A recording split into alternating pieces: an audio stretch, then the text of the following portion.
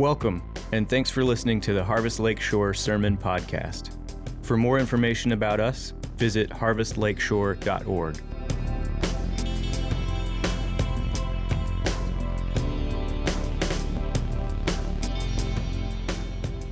Please turn with me to Hebrews 7. We're reading verses 1 through 10. For this Melchizedek, king of Salem, priest of the Most High God, met Abraham returning from the slaughter of the kings and blessed him. And to him Abraham apportioned a tenth of everything. He is first, by translation of his name, King of Righteousness. And then he is also King of Salem, that is, King of Peace. He is without father or mother or genealogy, having neither beginning of days nor end of life, but resembling the Son of God, he continues a priest forever. See how great this man was, whom Abraham, the patriarch, gave a tenth of the spoils. And those descendants of Levi, who received the priestly office, have a commandment in the law to take tithes from the people, that is, from their brothers, though these are also descended from Abraham. But this man, who does not have his descent from them, received tithes from Abraham and blessed him who had the promises. It is beyond dispute that the inferior is blessed by the superior. In the one case, tithes are received by mortal men, but in the other case, by one of whom it is testified that he lives.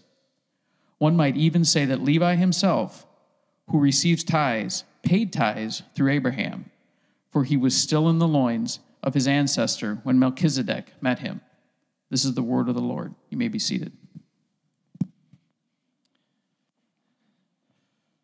Thank you, Dave. Well, as we ended last week, we ended at the end of chapter 6, and that really provides the context of what Dave just read for us. So if you could look back at your Bibles at the end of chapter 6, I'm just going to read verses 19 and 20. We have this as a sure and steadfast anchor of the soul, a hope that enters into the inner place behind the curtain, where Jesus has gone as a forerunner on our behalf, having become a high priest forever after the order of Melchizedek. So you remember we talked about Jesus being the anchor. We talked about him being the forerunner, taking the anchor into the harbor when the ship can't go into the harbor just yet. He's anchored in the harbor. We're anchored to Christ in heaven. So we have that kind of as the backdrop, but then the author of Hebrews makes a comparison.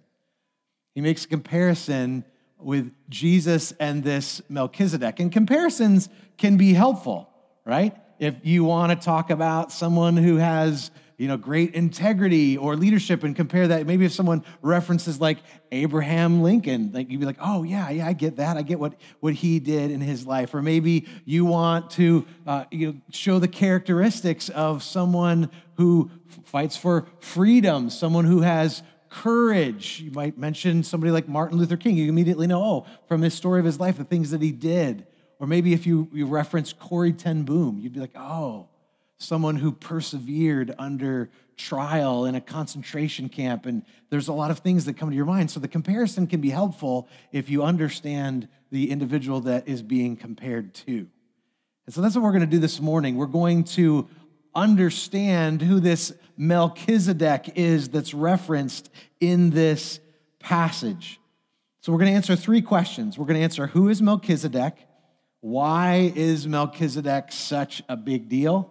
And what does Melchizedek have to do with Jesus? So the first question is, who is Melchizedek? So if you look at verse 1, the author starts by saying, for this Melchizedek, king of Salem, priest of the Most High God, met Abraham returning from the slaughter of the kings and blessed him. Now remember, this book is being shared with Hebrew Christians, so they would have understood their Old Testament. So there's a story behind this verse. So we're going to kind of go on a little bit of a history lesson today and go back to what is being referenced here. So if you leave your hand or your finger in this part of your Bible and flip back to Genesis chapter 14. Genesis chapter 14. So that verse is referencing something that happened back in the book of Genesis chapter 14. But before we read that part of the scripture, it's helpful to understand the context of the story. So remember last week we talked about Abraham, who was blessed by God, and through him all the nations were going to be blessed.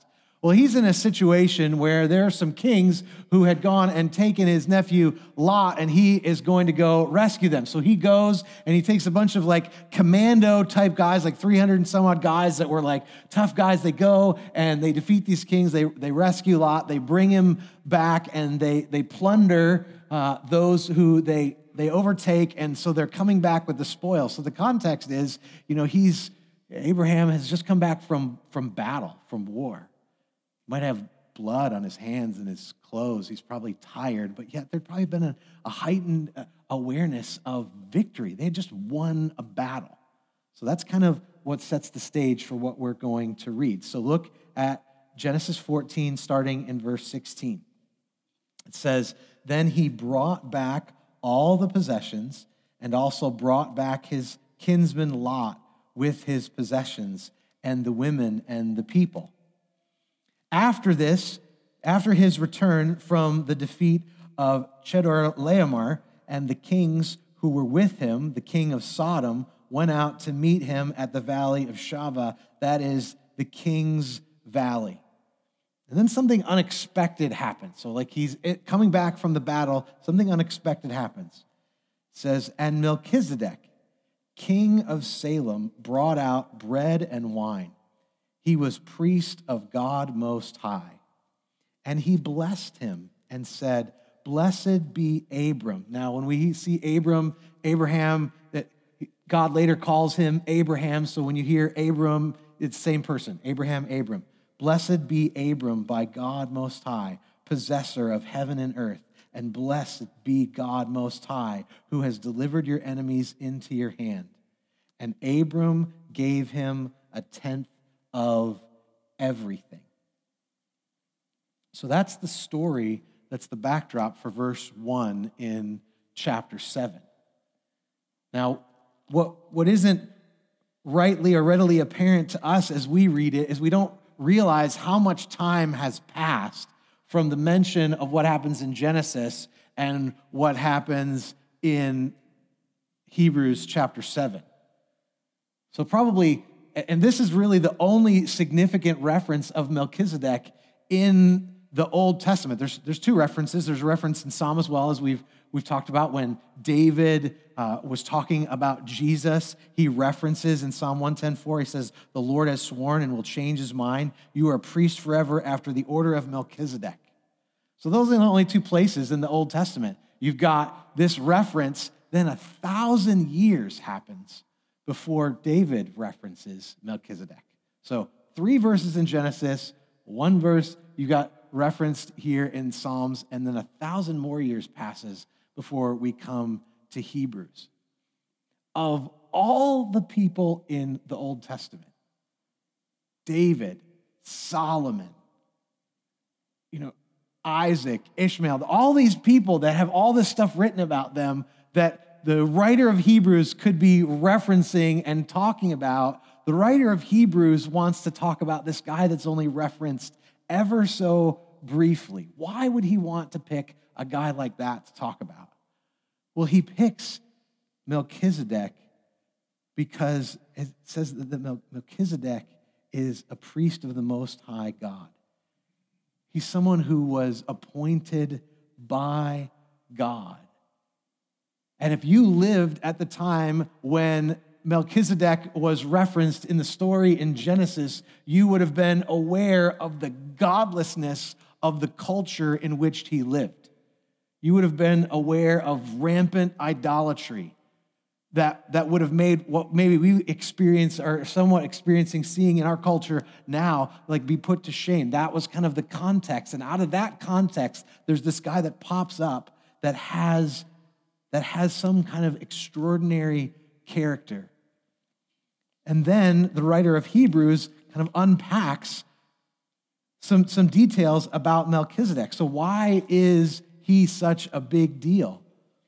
Well, there's 5 things that we're going to look at of why Melchizedek was such a big deal. And again, sometimes when we read these things in our cultural context, they don't really stick out to us, but they would have stuck out to the original hearers. So the first thing that would have stuck out to the original hearers would have been that Melchizedek, it says he was king of Salem and priest of the Most High God. He was both a king and a priest. He was a king and a priest, which would have been like, wait a minute, that's not supposed to be the way that it is, because in the Old Testament law, which would have come after Melchizedek, the Levites were the ones who were the priests and the kings were the kings. The kings ruled, they were the ones that led the armies, they were the ones that made decisions, and then over here you had the Levites who were the ones that were the priests that made the offerings. They were the ones that cared for the people. They were the ones that made the sacrifices to atone for the sin of the people. And you didn't mix the two.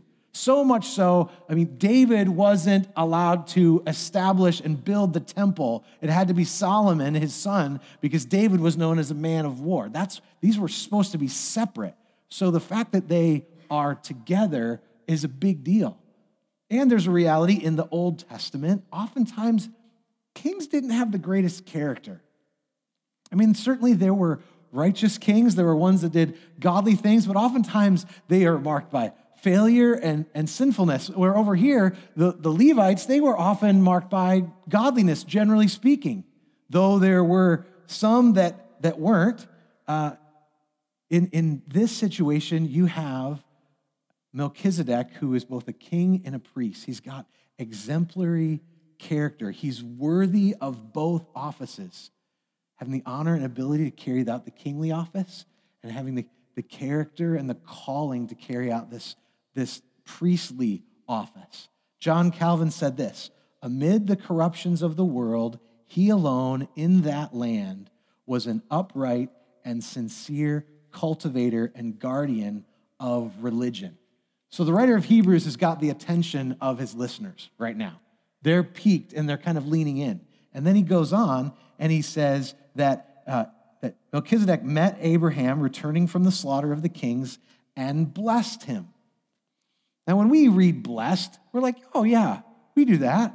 I've been blessed by somebody in my small group, or I want to be a blessing to somebody by taking them a meal or watching their kids so they can go on a date night. We kind of talk about it just in terms of kindness that's shared with one another. But in this context, blessing in the Old Testament often comes from someone of a higher position to a lower position. Kind of like maybe you might have heard of different times when like a father is praying for his son to kind of pass on the mantle, and there's this blessing. Someone coming from the greater authority to the lesser authority and offering a blessing. And so that would have stuck out and been significant. Why would that have been significant to the original hearers? It would have been significant to the original hearers because Abraham was the man. Abraham was known as the father of the faith. He's the patriarch. He's the one that's referenced to. He's talked about. Maybe if you grew up in some church setting, maybe you sang a song like the Father Abraham had many sons. You maybe sang a song like that. Like there's a significance to Abraham. But Abraham is not the one doing the blessing. Abraham is the one, as we know, through whom the whole world is going to be blessed. But yet here, he is the one that's receiving a blessing. And they would have started to see, so the original hearers would have started to see, wait, this guy's something special, this Melchizedek. Wait, are you telling me he's the one giving Abraham the blessing? And then it goes on after the blessing, and it talks about a tithe. And verse 2, it says, and to him, Abraham apportioned a 10th part of everything. So he gives a tithe. And again, we read that, we think, principles of giving, tithing, we start with 10%. That's talked about in the Old Testament. But remember, at this point in time, the Old Testament law hadn't been put in place. And again, remember the context. Abraham is coming back from battle. He has just won. So he might be tired, he might be exhausted, but he just won a victory. He rescues his nephew Lot. But when he encounters this guy Melchizedek, there's something significant about Melchizedek to the degree that Abraham gives him a tenth of his spoils, a tenth of what he had taken in. And the reference there is it's like something that's like the top of the heap, the choicest of the spoils. So not just any amount, but even the best. It kind of has that feel to it. And this is so significant, the writer is even amazed. Look at verse 4. He says, "See how great this man was, to whom Abraham, the patriarch, gave a tenth of the spoils." He's great.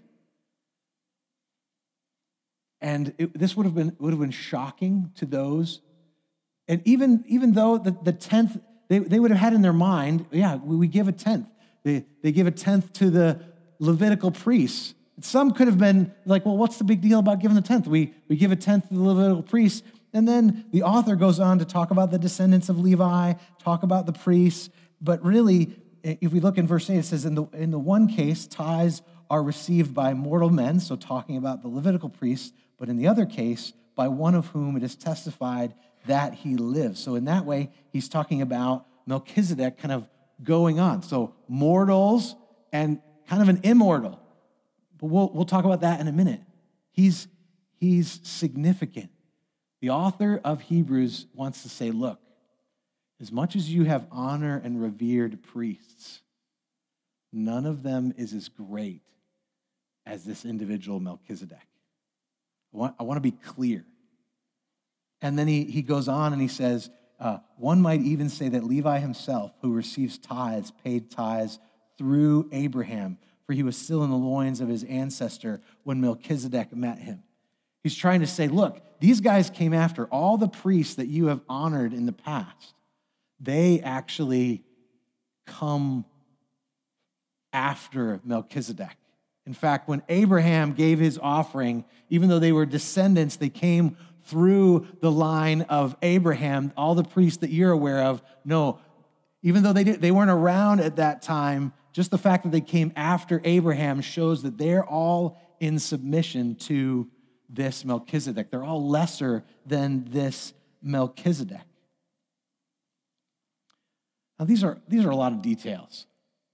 Like as we're going through this, to me, this kind of feels like when you're in a history class and you've kind of heard enough, and then you kind of start to tune out. You're just like, ooh, boy, I want to look out the window because there's just too much for me to take in.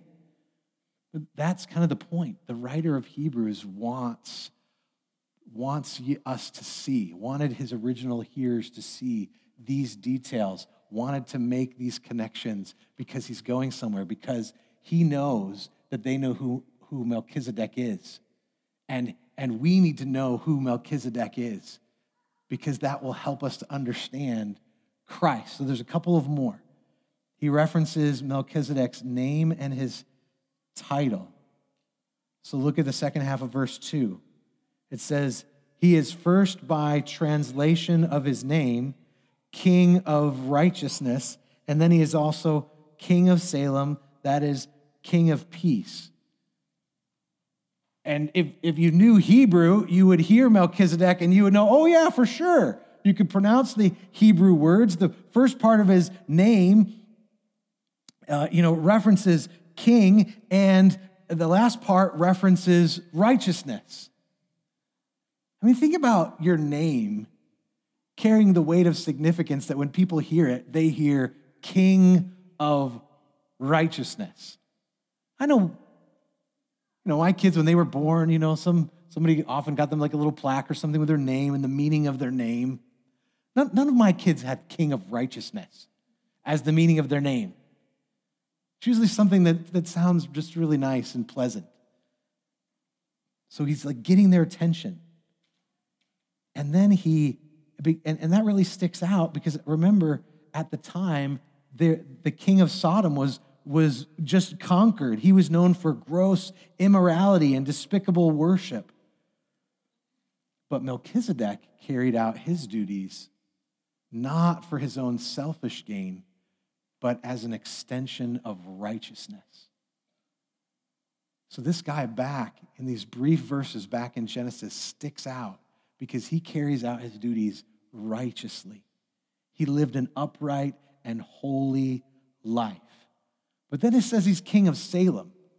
And I always get thrown off when I read king of Salem because of the town that's in New England that's referenced when you're studying history and some crazy things that happened there in the 15 and 1600s. Like Salem, like that's a weird place. Didn't some weird things happen there? That is not what the Bible is talking about. Traditionally, Salem in the scriptures has been identified with the city of Jerusalem, and for good reason, because it's referenced as the city of Salem. And what's particularly striking is that Salem comes from the Hebrew word shalom, which means peace. It means peace, a divine and comprehensive peace. That's what shalom means. Not just an absence of conflict, but a presence of harmony. That's what the connotation is. So in a godless region, a righteous king, priest is overseeing a place of peace. Remember, the original hearers, they're in the midst of turmoil. Persecution is starting to happen. They're starting to feel things well up. So the thought of peace would have been appealing, would have caused their ears to perk up. And then the fifth thing, after talking about his name and his title, he references the fact that he has no beginning and no end. So looking at verse 3, he is without father or mother or genealogy, having neither beginning of days nor end of life, but resembling the Son of God, he continues a priest forever. The Bible's not saying that Melchizedek existed forever and then he continues to exist. That's not what the Bible's saying. It's not saying he's divine. But there's something that sticks out for us. There's this mystery of this story of Melchizedek. We don't know anything about him. I mean, how many times have you been reading, like in the Bible reading plan or when you're reading through the scripture, like you read genealogies, like end after name after name after name that you can't pronounce, but we see like where they came from. Or you continue the story after someone and you understand who came after them, where they're going. We don't get any of that with Melchizedek. There's nothing before and there's nothing after. So the scriptures are pointing to a continual priesthood. His life represents an immortal life. He's a type of Christ. And all of these things, all of these five main points point us to Christ. That's what Melchizedek has to do. All of these things point. So Melchizedek isn't Jesus. He wasn't the Savior at that point in time, but yet he's a type of Christ. And oftentimes when we look in the Old Testament, where we see Jesus pointed to is we see images of him, and this is one of those images. And the writer of Hebrews wants his hearers to see this image. They want to know that Christ was pointed to long, long ago, 2,000 years before, because they're going to be tempted to go back to worshiping under the Old Testament law because persecution was coming. And those that were in charge were the Jewish leaders who put Jesus to death.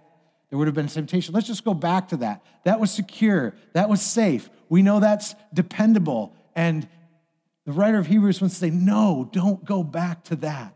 There's someone that's greater. We look back to that because it points us to the one that's greater, and that's Jesus. And each point matters. Each point matters in our daily lives. The fact that Jesus is also king and priest matters because Jesus has the power and posture to work in your life. Jesus is a king and a priest. We learn from Revelation 19, verse 16, it says, on his robe and on his thigh, he has a name written, King of Kings and Lord of Lords. We know from Colossians 1, he is before all things, and in him all things hold together. We need to know not just in name that Jesus is king, but we need to live in the good and the comfort of the fact that he is king and powerful over everything. But he's not just king and powerful over everything, but he is also the priest. He has the posture to work in you because he's the ultimate priest. Hebrews 7:27 says he has no need, like those high priests, to offer sacrifices daily, first for his own sins, then for those of the people, since he did this once for all when he offered up himself. He isn't just one who's going to offer a sacrifice for you like the Old Testament. He offered up himself. And he doesn't have to continually do it. You don't have to continually come and wonder if you're forgiven because he gave his life for you. But you have to couple these things together. He's also worthy of the kingly office. He's worthy of the priestly office. He's worthy of the kingly office. And he can carry out both duties seamlessly. He's not distracted by the one or the other. He's the ultimate conqueror and victor. And yet over here, he's the one who cares and has compassion and is there for you whenever you want to seek him out. In fact, even when you're running from him, he comes after you. So it's significant for us that Jesus is both king and priest. And for him, blessing is he has the nature to bless. He blesses. Certainly he blesses because he has forgiven our sin. He blesses us by sending his Spirit as we sang about, as we ask about. He fills us with his Spirit. We aren't alone. In Ephesians, it talks about the fact that every spiritual blessing in the heavenly places comes because of Christ. But he has the propensity to bless. We briefly talked about this last week. Jesus is leaning in because we often do struggle with, well, is he just reluctant to bless me? I mean, I know he died for me, but am I just kind of like that kid that we're just glad he's alive? We just want to make sure he gets in the van. So when we head off for the family function, he makes it in. We don't want to leave him, but we'd be okay if he didn't make the van. We can kind of feel like we're that. But that's not his posture toward us. He went to the cross for us. And he gave all for us. Jesus didn't just come and give 10%. He gave everything. And so when he asks us to get everything, when he says, come, follow me, we give everything because he gave everything, not because we're just kind of obligated. Oh, I got to pull. No, but we see what has been done for us. And we understand Mark 8:35, which says, "Forever who would save his life will lose it. But whoever loses his life for my sake and the gospel's will save it." So for him, giving isn't just about 10% of the spoils. It's about giving everything to get everything. So he's a king and priest, and he has the nature to bless, and he's given all. But Jesus also is one who is righteous. King of righteousness, king of peace. Why does that matter for us? Because then he gives us righteousness and peace. And he continues to give us righteousness and peace. It's not that he just sits up on his throne and he has this title and he has the name on his robe. No, he actually gives us that. Melchizedek was known as the king of righteousness and the king of peace. But Melchizedek couldn't give righteousness and he couldn't give peace. He couldn't do that. But Jesus achieved righteousness. We know that Christ lived a perfect life. And then when he went to the cross to pay the penalty for our sins, if we repent and believe in him, a great exchange took place. Our sinful life was put on Christ, and he endured the suffering of the cross, took upon himself the full and complete wrath of God, so that his righteous life and the blessings of his righteous life would be put on us. Melchizedek couldn't do that for his people, but Jesus does that for us. So when you struggle with sin, or you find yourself in a place of discouragement and you're hindered from going to your God, remember, when God looks upon you, he sees the righteousness of Christ. You can come running into his presence as if you have done nothing. So the fact that he is King of righteousness is significant because he bestows that righteousness and gives us that righteousness, and he gives us peace. In Isaiah 9:6, we know the prophecy that was made of Jesus, that he's the Prince of Peace. But he's also the giver of peace. It's not just a title. It has function. When Jesus came in the flesh, the angels sang, "Peace to men on whom his favor rests." They knew peace had come. On the eve of his death, Jesus said these words, "Peace I leave with you, my peace I give you." And after his glorious resurrection, he's going to utter these words, "Peace be with you." He's the one that brings peace. He's the one that has secured our righteousness, and he's the one that brings peace. That's why the image of the forerunner is so helpful for us, because the forerunner, remember, the forerunner takes the anchor into the harbor, puts it in the harbor until the tides go down so that the ship can come in. But right now, we aren't in the harbor. We aren't in heaven. We haven't arrived yet in glory. Right now, we are driven and tossed by the waves.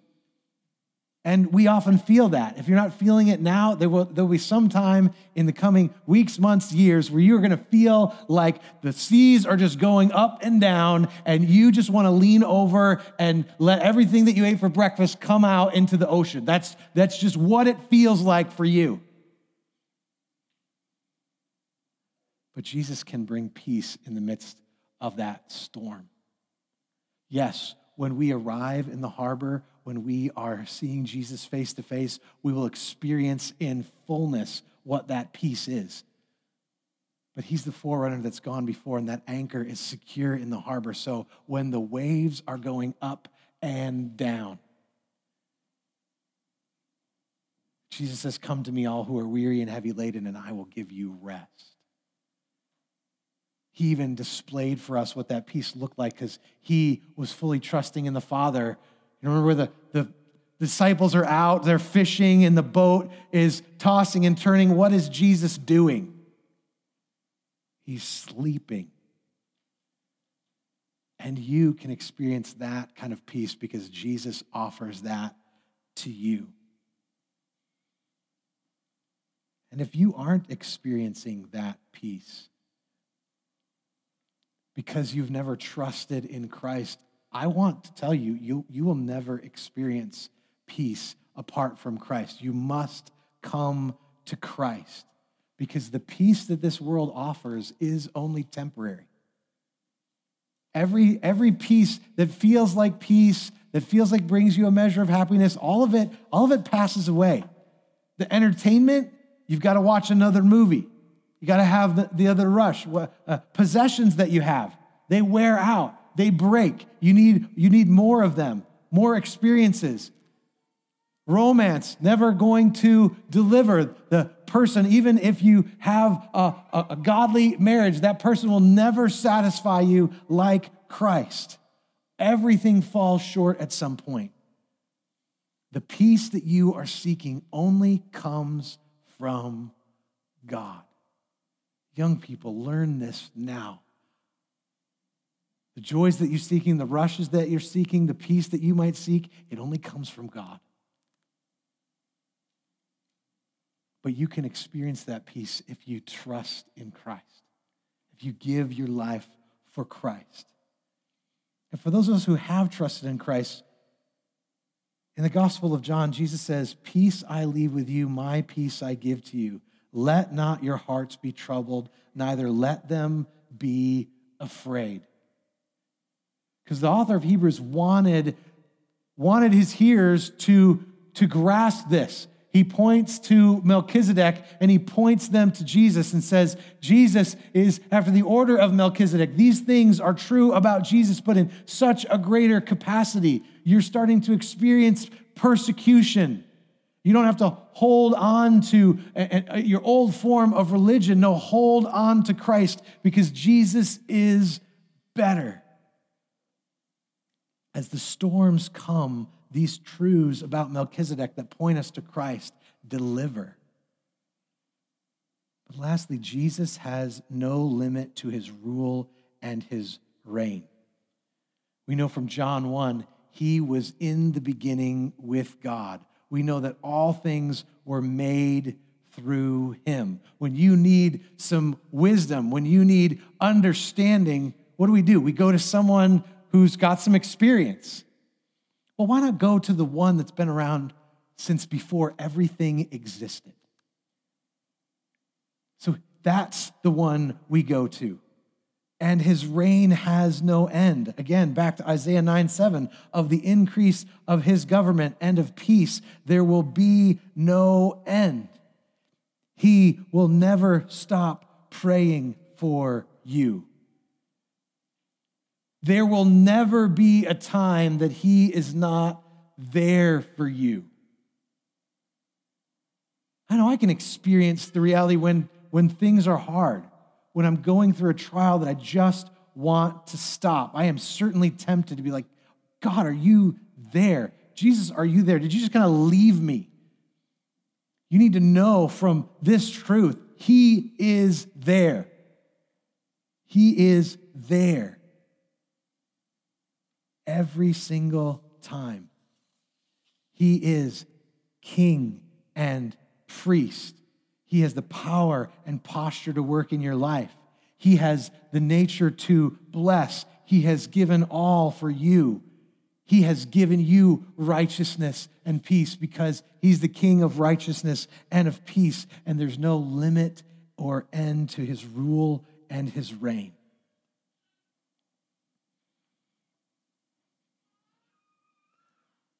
So in many ways there, we have this history lesson which kind of cements for us gospel truths that we already know.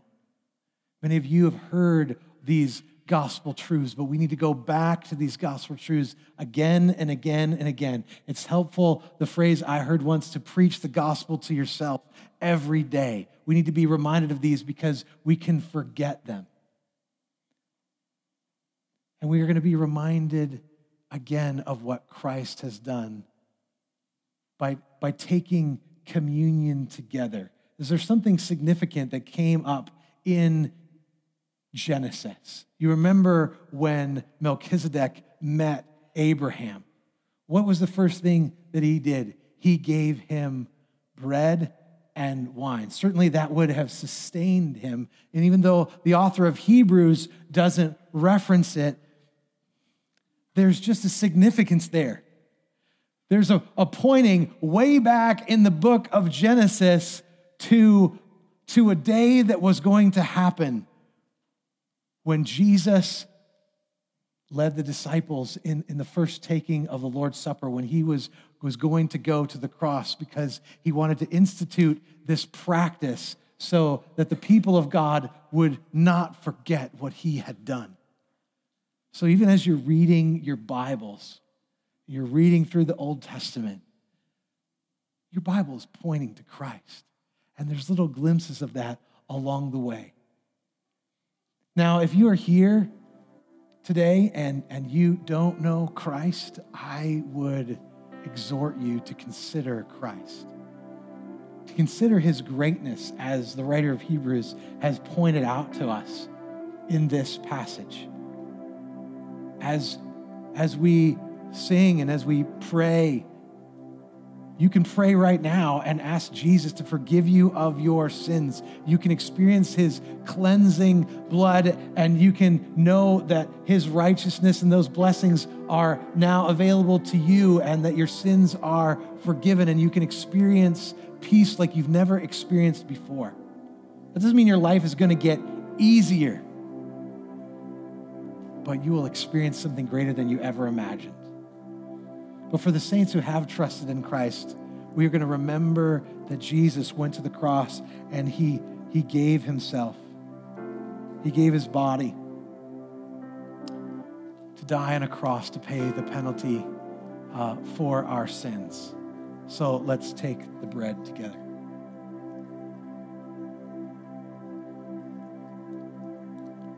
And as Jesus went to the cross, he shed his blood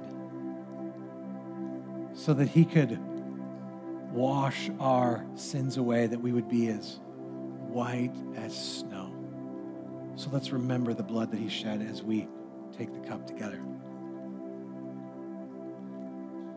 The scripture says, as often as you eat this bread and drink the cup, you proclaim the Lord's death until he comes.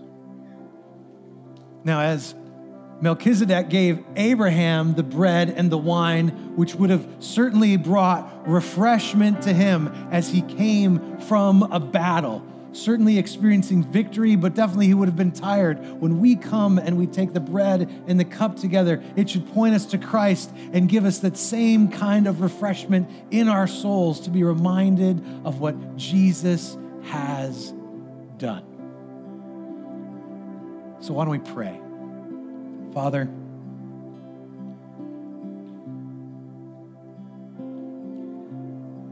these truths about Christ are familiar to many of us, but Lord, would they never get old? Would we wonder at Christ, who is both King and priest? Would we be humbled that he blesses us even in our helpless estate? Would we, God, find comfort in knowing that his rule and his reign will have no end? And Father, I ask, Lord, that if we're in a place of struggle and trial, that we would come to the foot of the cross, and that we would come and lay our burdens down and experience the comfort and experience answered prayer and experience the presence of Christ. We need Jesus. We ask this, Lord, in Jesus' name. And all God's people said, amen. Thank you for listening to the Harvest Lakeshore Sermon Podcast. Harvest Lakeshore exists to glorify God through the fulfillment of the Great Commission. For more information about us, visit harvestlakeshore.org.